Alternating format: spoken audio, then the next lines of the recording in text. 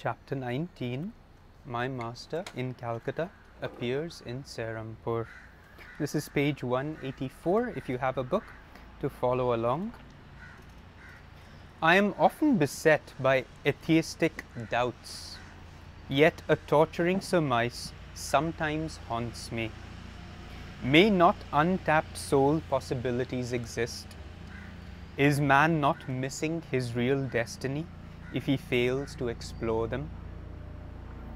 These remarks by Dijen Babu, my roommate at the Panthi boarding house. Just take a moment.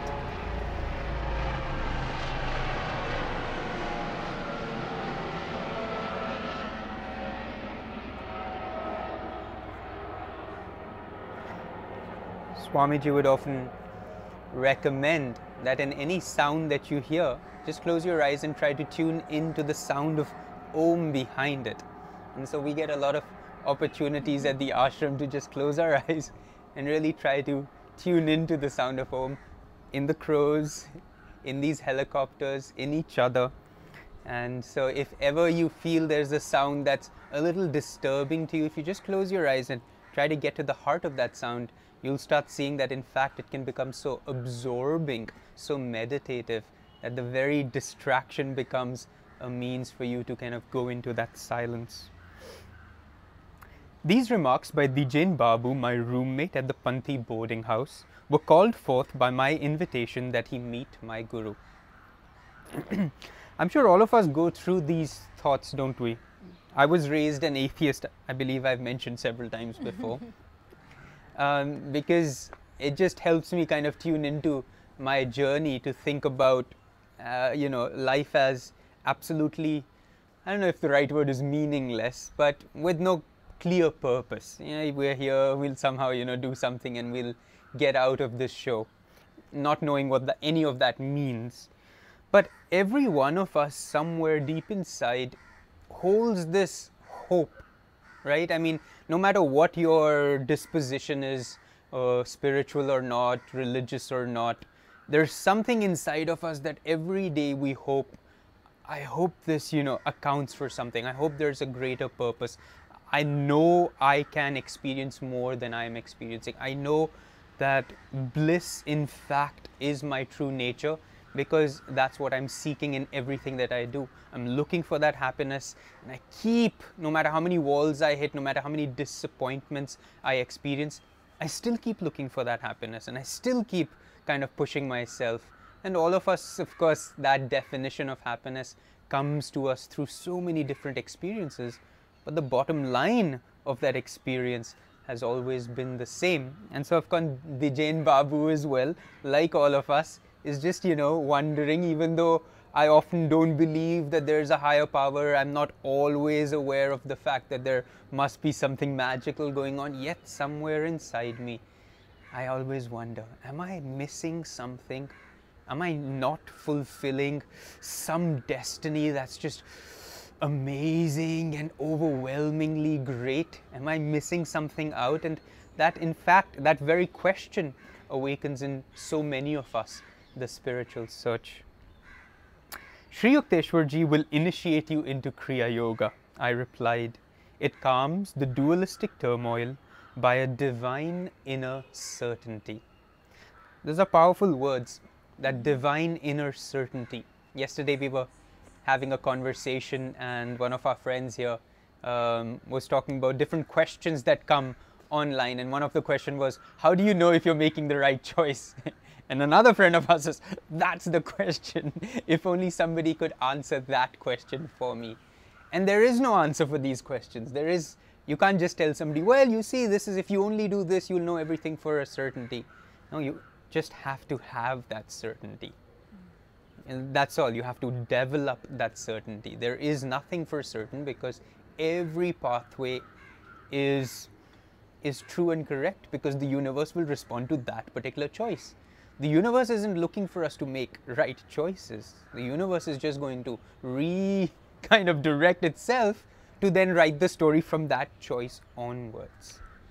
And so that certainty doesn't come from knowing what to do. That certainty comes from knowing that everything you do is going to be responded to in kind. And then you start making those choices that you want the responses to. You no longer make choices that will lead to the same suffering, the same confusion, the same doubt, the same process that you've just been at all this while. So that divine certainty is really what all of us are looking for, because other than that, we really don't know what any of this is about. I mean, every morning we wake up and most of us are like, all right, let's see what today turns out to be. But having no clear understanding of why today even exists the way it exists. And that certainty, in fact, is what we're all looking for, isn't it? I like this answer that Yoganandaji gave to his fellow devotee disciple, like almost saying, you are never going to find a satisfactory answer intellectually given by any self-realized master. The only solution, the only answer that you, me, and everyone is looking for is within you. And that's the world that we need to keep exploring and diving deep into, because no matter how fabulous, fantastic answer can be given to us with words, can satisfy the soul's yearning for happiness and bliss. And this is something that only can be experienced. It cannot be talked about. You cannot, Yoganandaji gave this example, you cannot know and taste the flavor of an orange by someone telling you, explaining you, it has this color, it tastes bittersweet, this, that, sour, until you eat and taste that orange, you won't know what you are even really looking for. So I love this answer, because Yoganandaji is implying you have to do something, you have to practice some technique that will take you to the essence of who you are and what you are really, really looking for. I just love that, because he's really saying, just find something that will take you within, and just inside you lies every answer to every question. Shall we stop right here and ask everybody to go inside? Why not? Wouldn't that be lovely if we could just do that? Oh, okay, I have this question, boom. But some of us are still a little dependent, even on the outside, hopefully to be inspired to go further within. That evening, the Jain accompanied me to the hermitage. In Master's presence, my friend received such spiritual peace that he was soon a constant visitor. The trivial preoccupations of daily life are not enough for man. Wisdom too is a native hunger. Isn't that beautifully put? Wisdom too is a native hunger. It's not enough. The money is not enough. The pleasures aren't enough. The comforts aren't enough. The relaxation isn't enough. The entertainment is enough. The relationships are not enough. Wisdom too is a native hunger. That deep desire to know. Ye chal kya raha hai? That itself is such a driving force inside all of us. In Sri Yukteswar's words, the Jain found an incentive to those attempts. That's what we were talking about, isn't it? We need an incentive to make that effort. Otherwise, we'll just keep going, hoping one day somebody will spoon feed the answers to us. But nobody's going to do that. Not even your own guru will spoon feed anything to you. He will only incentivize your own desire to go within. And what are those attempts? First, painful, then effortlessly liberating. To locate a realer self within his bosom than the humiliating ego of a temporary birth, seldom ample enough for the spirit. Let's just read that again, the full sentence. In Sri Yukteswar's words, the Jain found an incentive to those attempts. First painful, then effortlessly liberating. to locate a realer self within his bosom than the humiliating ego of a temporary birth, seldom ample enough for the spirit. I love the way that he just talks about to locate a realer self. He's not saying necessarily to locate the highest self, but the process of meditation on the spiritual path is locating the next realer self, and then locating the next realer self. And every meditation we get just a little bit closer to the realest self. But we're never going to get there unless we make this daily effort. And I love how he puts it, first painful, then effortlessly liberating. Many of us are not at the effortlessly liberating part. We're still on the painful part. The pain of, oh, okay, I have to meditate. You know, still every morning there's this, all right, I'm going to do this. It's not just like, you know, it just, we're still fighting against the not so real self who has such a hold on us. And that not so real self, Yogananda calls the humiliating ego of a temporary birth, seldom ample enough for the spirit. That's where we started from. All of us believe we are far greater than we are. I mean, there's just this idea inside us, actually, if only somebody knew my potential, if only somebody saw me for who I really am. We all believe that we have so much more to offer than sometimes we're actually able to offer. But that memory comes from somewhere. That memory comes from an actual experience where we were that enormous infinite potential. And so now it's quite humiliating for us to be in these tiny little egos, trapped in these little bodies, thinking ki yahi sab chal raha hai, having to kind of express ourselves so badly through words because we're unable to even bring out of ourselves who we are. And learning through pain. I mean, it's just like unfortunate sometimes that we need those painful experiences and those mistakes and be just so making awful decisions just so we can learn one single lesson.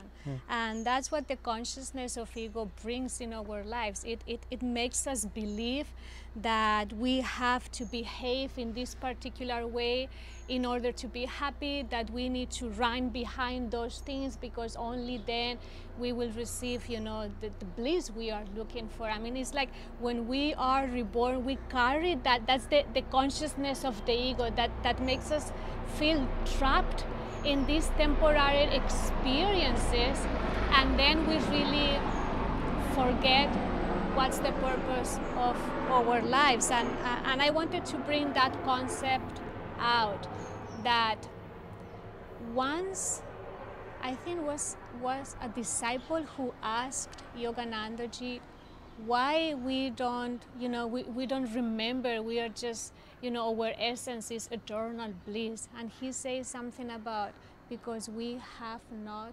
suffered enough. What's that? Swamiji said that. Yeah, could you share that? It's a beautiful... Yeah, it's a little confusing because people kind of think of the spiritual path as the opposite of suffering, which it is. And somebody asked why there aren't more people kind of on the spiritual path aware of the fact that in fact this is what we're looking for. And Swamiji said because we've not suffered enough yet.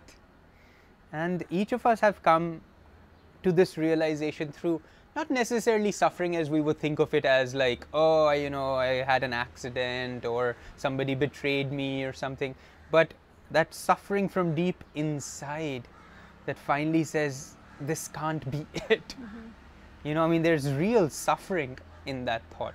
When you're trapped in, you know, in a place where you are 100% sure this is not my reality.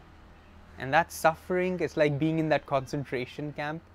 And no, nobody's necessarily torturing us or making our lives, you know, harder than it just generally is.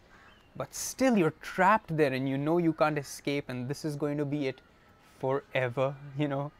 Swamiji said that is hell. To be trapped in an ego for eternity, that is hell. And that is what we're trying to escape, that hellish experience. Not because life is so disappointing, not because life isn't beautiful, not because there isn't so many beautiful things to experience. It's just it's being experienced in such a limited, tiny, insignificant way. That's the hard part. When we look at a beautiful sunset, there's only so much we can receive from it. When you know, when that aspiration from that sunset wants you to experience something more, but we're only able to receive such a tiny aspect of it. And then imagine a billion sunsets taking place across a billion different galaxies in the universe. I think that's one of the things that I love the most about meditation. It gives you that consciousness of not being trapped in this particular personality, living this particular lifestyle, being married with this particular person, doing this particular job. It's like all those self-definitions that we think we are suddenly vanished in meditation, and you can keep connecting and remembering who you truly are. Can you imagine if you can bring that consciousness of your meditation into everything you do? We will have no fear, not being afraid to do things in particular ways because we know we are not going to be judged. We will regain that self-confidence and that knowledge that we can do this. The power of the universe is within us, and we can just move mountains to make this happen. And I really want to encourage each one of us to take our meditation practices as the greatest weapon that God has given us, that the Guru has given us, because he wants for us to keep reminding us, guys, have you forgotten who you truly are? Why are you complaining because this is not happening? Have you forgotten the power that lies within you? And that's what meditation brings. That's an incentive, a big enough of incentive to want to meditate, to really remember who you are. And then everything that you do throughout the day carries that consciousness. That's magnetic. That's powerful. That's empowering. So think twice how you can really break through the unwillingness to meditate daily, because we are missing a big part of the purpose of our life, which is really remembering who we are. The Jain and I got into the habit of walking together to the ashram as soon as our classes were over. We would often see Sri Yukteswar standing on his second floor balcony, welcoming our approach with a smile. These little descriptions are just beautiful to kind of close our eyes and visualize, and to use them also in your meditations to connect more deeply with these masters. Just walking towards Sri Yukteswar, seeing him on the second floor balcony, seeing him smiling at you. These descriptions aren't like just thrown in there to piece stories together. They're also just helpful for us to tune into how the Guru was kind of awaiting the disciples. What were their lifestyles like? Where were they kind of physically placed? And it gives us a better way for us also to tune into them visually. One afternoon, Kanai, I imagine, a young hermitage resident, met the Jain and me at the door with disappointing news. Master is not here. He was summoned to Calcutta by an urgent note. The following day, I received a postcard from my Guru. I shall leave Calcutta Wednesday morning, he had written. You and the Jain meet the 9 o'clock train at Serampore station. About 8:30 on Wednesday morning, so the train's at 9, a telepathic message from Sri Yukteswar flashed insistently to my mind. I am delayed. don't meet the 9 o'clock train. Wouldn't it be lovely if we get such clear messages? Those like, flashes more often. Insistently, this telepathic message flashed into my mind. I am delayed, don't meet the 9 o'clock train. I conveyed the latest instructions to Dijen, who was already dressed for departure. You and your intuition. My friend's voice was edged in scorn. I prefer to trust Master's written word. I shrugged my shoulders and seated myself with quiet finality. Muttering angrily, Dijen made for the door and closed it noisily behind him. As the room was rather dark, I moved nearer to the window overlooking the street. The scant sunlight suddenly increased to an intense brilliancy in which the iron-barred window completely vanished. Against this dazzling background appeared the clearly materialized figure of Sri Yukteswar. Bewildered to the point of shock, I rose from my chair and knelt before him. I love how Yogananda's discipleship is just so strong. No matter what, the Guru is, the moment the Guru appears, the most instantaneous, natural thing. There's no, kya chal raha hai yahan pe? If the Guru is there, the most natural, obvious thing would be to do whatever, let whatever go and just fall to his feet.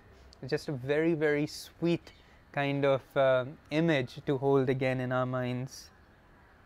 With my customary gesture of respectful greeting at my Guru's feet, I touched his shoes. These were a pair familiar to me, of orange-dyed canvas soled with rope. Again, these beautiful little descriptions. His ochre swami cloth brushed against me. I distinctly felt not only the texture of his robe, but also the gritty surface of the shoes and the pressure of his toes within them. Too much astounded to utter a word, I stood up and gazed at him questioningly. I was pleased that you got my telepathic message. Master's voice was calm, entirely normal. I have now finished my business in Calcutta and shall arrive in Serampore by the 10 o'clock train. As I still stared mutely, Sri Yukteswar went on. This is not an apparition, but my flesh and blood form. I have been divinely commanded to give you this experience, rare to achieve on earth. Meet me at the station. You and the Jain will see me coming toward you, dressed as I am now. I shall be preceded by a fellow passenger, a little boy carrying a silver jug. So of course, you can see this little Leela playing out, Sri Yukteswar kind of spelling it out for, Yogananda as if Yogananda himself doesn't know. But the beauty here is, I have been divinely commanded to give you this experience. And that itself is such a beautiful and powerful statement. None of us are yet ready or prepared enough to receive these divinely commanded experiences, are we? We keep hoping we are, and we keep, to a certain degree, sort of affirming, I think I'm ready, I don't know why God hasn't come to me yet. Yeah, but if we are even a little aware of our own kind of process, our spiritual realities going on inside us, we'll realize that we're not really ready. The first step here was Sri Yukteswar sending out that telepathic message. Because Yogananda caught that telepathic message, it was then and only then that Sri Yukteswar was able to take it a step further. So again, it just brings us to this process of the spiritual path, which isn't this great jump towards divine consciousness. It is the experiencing of your realer self. Just a little bit more, just a little bit more. And if we're not yet able to pick up on certain intuitive messages that the masters are constantly sending, just all the time, we think of them as, you know, if I call upon you, perhaps, maybe, if you might just come and tell me what to do. All of that's just complete nonsense. That information, the guidance from the masters is constant. It never stops. It never is interested in your next step. It is forever with you, guiding you, except that our inability to receive the guidance keeps us like, where are you? What are you doing? Why aren't you here in my time of need? So on and so forth. And so test one was Yogananda able to, now where does that guidance come from? How was Yogananda able to tune into it? Of course, a little explanation will be given further on, but it's because of that perfect attunement with his guru. And that perfect attunement doesn't mean that he's always doing what his guru wants. He's just always thinking about his guru. He's just always with his guru. So if you're always with somebody, then they're going to talk to you. I mean, you know, if you're not with them, then they can't speak to you. So if we can just get to the point where we're always with our guru, our guide, our divine, you know, whatever source of inspiration, then that voice just becomes a natural thing. Then it's not like, okay, I need an intuitive guidance now, I'm going to sit and I'm going to do these, you know, X, Y, and Z steps and then see whether or not this is true intuition or is this just my desire playing out. I mean, all that stuff. I mean, that's the long route. The short route is just be with your guru. Because if you're with him, then he's going to converse with you. I like to bring another point here of this story, because the only thing that Sri Yukteswar told Yogananda ji is, I'm not going to be there at 9. He didn't say anything else. He didn't give him the complete information. He just gave him a very small portion of it. The first information was, I'm not going to be there at 9. And what Yogananda did, he didn't become all restless. He didn't, you know, okay, let me do something else, let me call, let me find out. He just sat there quietly, and he didn't move, and he didn't act until he heard the second piece of information. I have finished now what I was doing. I will reach now at 10 p.m. And I like that gap of information, because that's how sometimes the guru works with us. He doesn't give us all at once what we're supposed to be doing or how we need to do it. He just gives us first a hint for us to digest that information, to pause a little bit, to just set ourselves in the right state of mind and energetically to keep receiving the next information that will keep moving us to, you know, the right course of action. So sometimes it will happen that we will receive just only the first step of what we need to do, but we won't be able to see the 3, 4, 5 steps ahead. So it's going to be good for us to start developing that kind of relationship of, I'm willing to wait for the next piece of information. For now, I'm good with it. I'm going to see where it's going to take me. And that's the kind of state of mind that we need to develop in order for the guru to keep throwing information and the direction that he's hoping for each one of us will take to take us to our right destiny according to our own karma, according to our own dharma. But it's very important for us to keep that state of mind still. Even when we don't know what's next, for me that's the beauty of this paragraph. Yogananda didn't know what he's supposed to be doing, but he just waited just for perhaps, I don't know, I think this is about half an hour, 45 minutes until he received the next instruction for his guru. So see if this is something that sometimes we need to be aware of, and be patient with the guru, because every information that comes to us, it's at the right time, and it's in order for us to prepare the soil of our mind to be ready to really allow the guru to plant those thoughts so they can blossom in the form of the right activity, the right connection, the right phone call, the right intuition to go to that place and to meet this other person. But don't rush into it. Allow the guru to guide you. My guru placed both hands on my head with a murmured blessing. As he concluded with the words, Tobe Ashi, I heard a peculiar rumbling sound.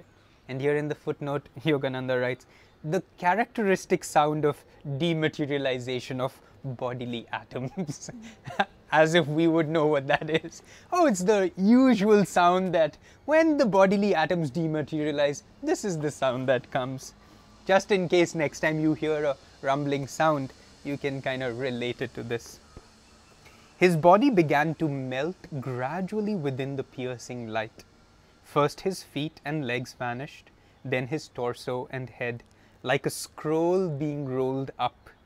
To the very last, I could feel his fingers resting lightly on my hair. The effulgence faded. Nothing remained before me but the barred window and a pale stream of sunlight. I remained in a half stupor of confusion, questioning whether I had not been the victim of a hallucination. A crestfallen Dijain soon entered the room. Master was not at the 9 o'clock train, nor even the 9:30. My friend made his announcement with a slightly apologetic air. Come then, I know he will arrive at 10 o'clock. I took Dijain's hand and rushed him forcibly along with me, heedless of his protests. In about 10 minutes we entered the station, where the train was already puffing to a halt. The whole train is filled with light of Master's aura. He is here, I exclaimed joyfully. Isn't that beautiful? He could even recognize the particular vibration, the particular light that his guru carried, and just knew this train is definitely, it fills with my Master's aura. He has to be here. And Dijain, of course, you dream so. Let us wait here, I told my friend, the details of the way in which our guru would approach us. As I finished my description, Sri Yukteswar came into view, wearing the same clothes I had seen a short time earlier. He walked slowly in the wake of a small lad bearing a silver jug. For a moment, a wave of cold fear passed through me at the unprecedented strangeness of my experience. I felt the materialistic 20th century world slipping from me. Was I back in the ancient days when Jesus appeared before Peter on the sea? This is not just, to a certain degree, Yogananda kind of metaphorically trying to bring these two lives together.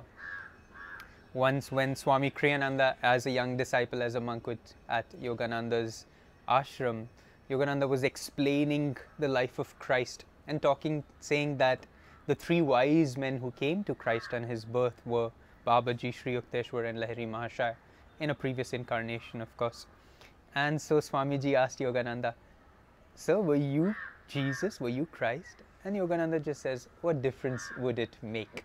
He never dismissed it fully, but just reading this, these little things just disappear from your mind because you don't think of them as, really important. But just rereading this now just makes me feel somehow almost as if Yogananda was transported to a previous life memory of his own, with Sri Yukteswar, with Jesus, with Peter, that same relationship of guru-disciple and how the guru would approach the disciple so miraculously.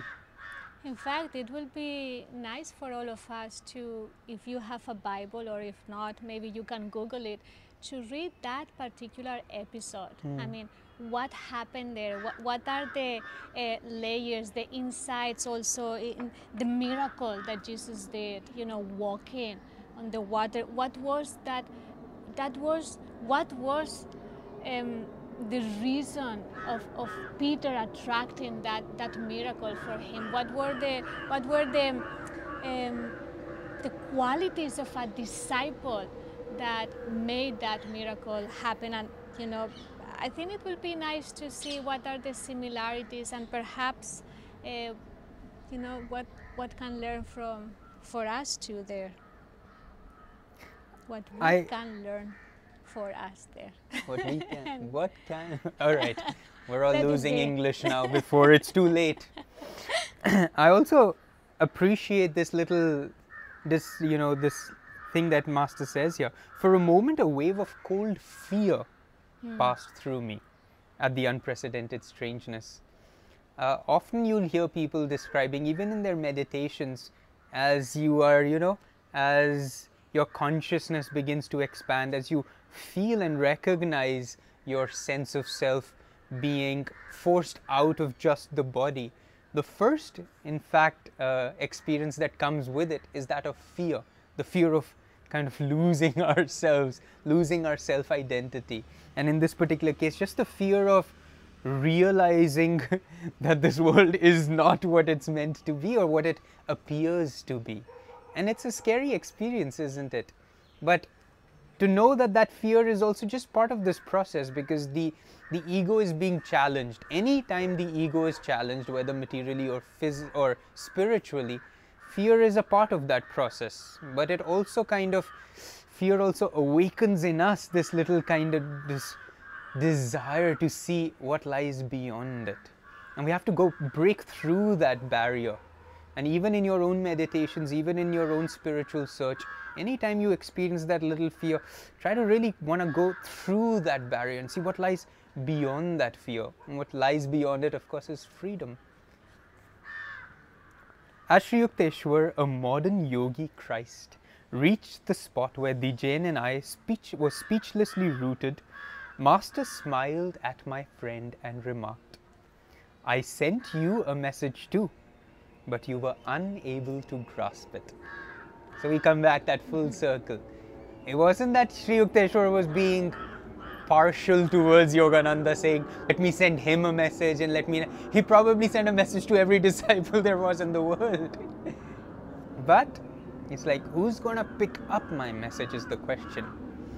The guru knows his job. The problem is that the disciple has no idea what to be doing. But that attunement that Sri Yogananda had just made it so easy for him, so instantaneously. And I love that word he says, this message was insistently entering into my mind. It was almost as if there was a force, because Sri Yukteswar's consciousness was as present a reality as Yogananda's consciousness within him. And so that consciousness was able to just say, boom, this is what you need to hear right now. This is what you need to be paying attention to. And that's how we need to become the guru. That's the whole point of the disciple, not to kind of fall at the guru's feet all the time and just kind of sit there waiting, when is he going to kind of give me my little tidbit. It's to become the guru's consciousness, but you have to start really tuning into it already. It has to become a part of who you are, so that then his thoughts become your thoughts. And then there is no more difference, and then you're not waiting for anything, because every thought the guru is thinking is the thought that you are thinking. Dijen was silent, but glared at me suspiciously. After we had escorted our guru to his hermitage, my friend and I proceeded towards Serampore College. Dijen halted in the street, indignation streaming from his every pore. "So, Master sent me a message, yet you concealed it? I demand an explanation." So typical, isn't it? When we're unable to grasp anything, when we're unable to figure it out, it must be somebody else's fault. It's like, "Acha, my guru sent me a message and तूने बताया नहीं मुझे." You just told me कि तेरे को message आया है. But of course that wasn't the case, is it?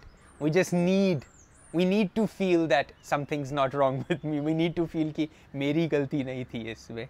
But of course, then Yogananda says, and Yogananda had such power in his words, can I help it if your mental mirror oscillates with such restlessness that you cannot register our Guru's instructions?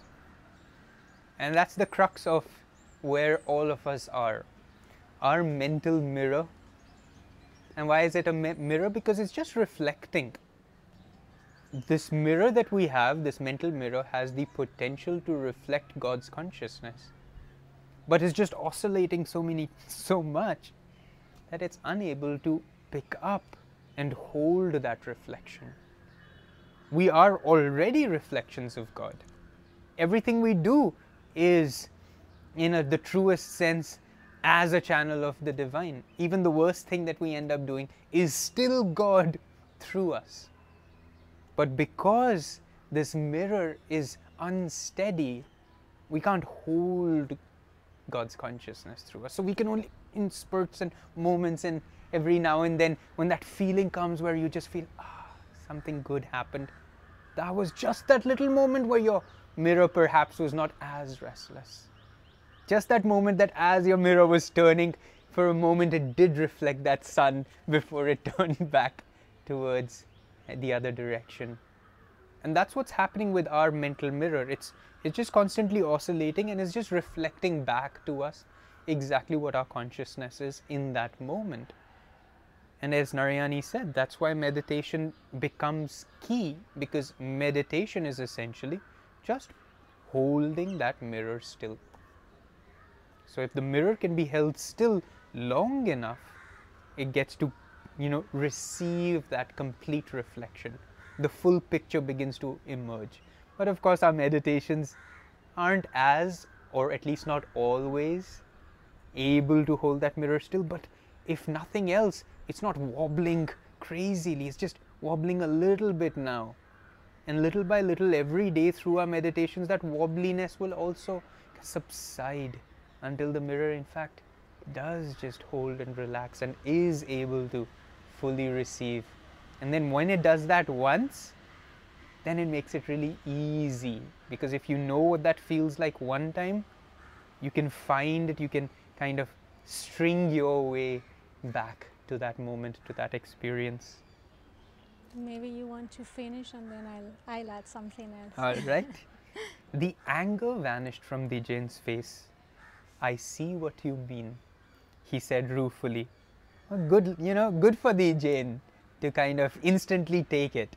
Because not any of us would take, nahi, aisa nahi ho sakta hai. My mental mirror is just as clean as yours. But please explain how you could know about the child with the jug. By the time I had finished the story of Master's phenomenal appearance at the boarding house that morning, my friend and I had reached Serampore College. The account I have just heard of our Guru's powers, Dijen said, makes me feel that any university in the world is only a kindergarten. What were you going to say? I was thinking, so fascinating, a little concept there. Sri Yukteswar told Yogananda with words, gave him an instruction. Meet me at the train at this time. It was very clear. But then things happened, things changed. Sri Yukteswar couldn't give him any other instruction with words. So it was up to the disciple to adjust to the unexpected changes. And sometimes we may receive a very clear intuition of this is what we must do. This is how the voice, the image, the intuition has come to me. This is how Swami Kriyananda told me I had to do it then.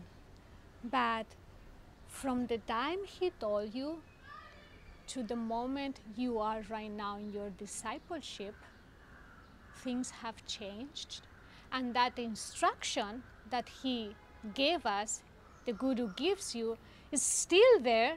He's giving you the goal, but how you are going to be to reach there, it will be changed. We will need to adjust. We will need to express that intuition, that guidance differently. Perhaps we will need to go to other cities, to other countries. Perhaps we will need to do it differently. And it shows here the necessity of a disciple to adjust to newer instructions from the Guru. I think here between Yogananda and the other disciple, we see two different approach. The approach of the disciple that is open to adjust to whatever happens, who doesn't have, an orthodox approach. This is how the scriptures say it needs to be done, and there is not space for fluidity, for adjusting, for bring creativity, so something else can happen to change things, to be guided differently. And I think that's something that the Guru will ask of us. Now I'm telling you to do it in this way, at this time, at this moment of your life, but perhaps in 1 year from now, you will still need to be doing this, but I want for you to do it differently, to approach to it differently, to explore other different ways. And it's going to be very important for us to have an open mind and not become too, how can I say, rigid in our way of receiving and dealing with intuition, because here Sri Yukteswar changed that instruction within half an hour. And it was up to Yogananda to be open to that unexpected message, that intuition, that guidance. So the path of discipleship, it's a very tricky one that demands constant openness and humility to always adjust to unexpected requests and situations. So don't complain when suddenly life is taking you to a different situation, or when it's bringing into your life different experiences or different people that you didn't ask for. Because perhaps it's just the Guru taking the form and using that situation to instruct you what's your next step. And it's going to be up to each one of us to listen carefully, because we may not be as lucky as, materializing Yogananda to us and telling us what we need to do. But perhaps we will be fortunate enough to have our mind so calm that we'll be able to distinguish that in this person, in this situation, is indeed the voice of the Guru taking us to our next step. We thought we'd definitely finish this chapter and move into we did finish the chapter, so we're making progress. But sometimes you think, oh, there's not that much in here, we'll just say a few words, but it always ends up being, oh, there's actually a lot in here that we didn't even last night's reading did not give us these many thoughts as reading it with you here today. So next Saturday, we will start the following chapter, chapter 20, which is We Do Not Visit Kashmir.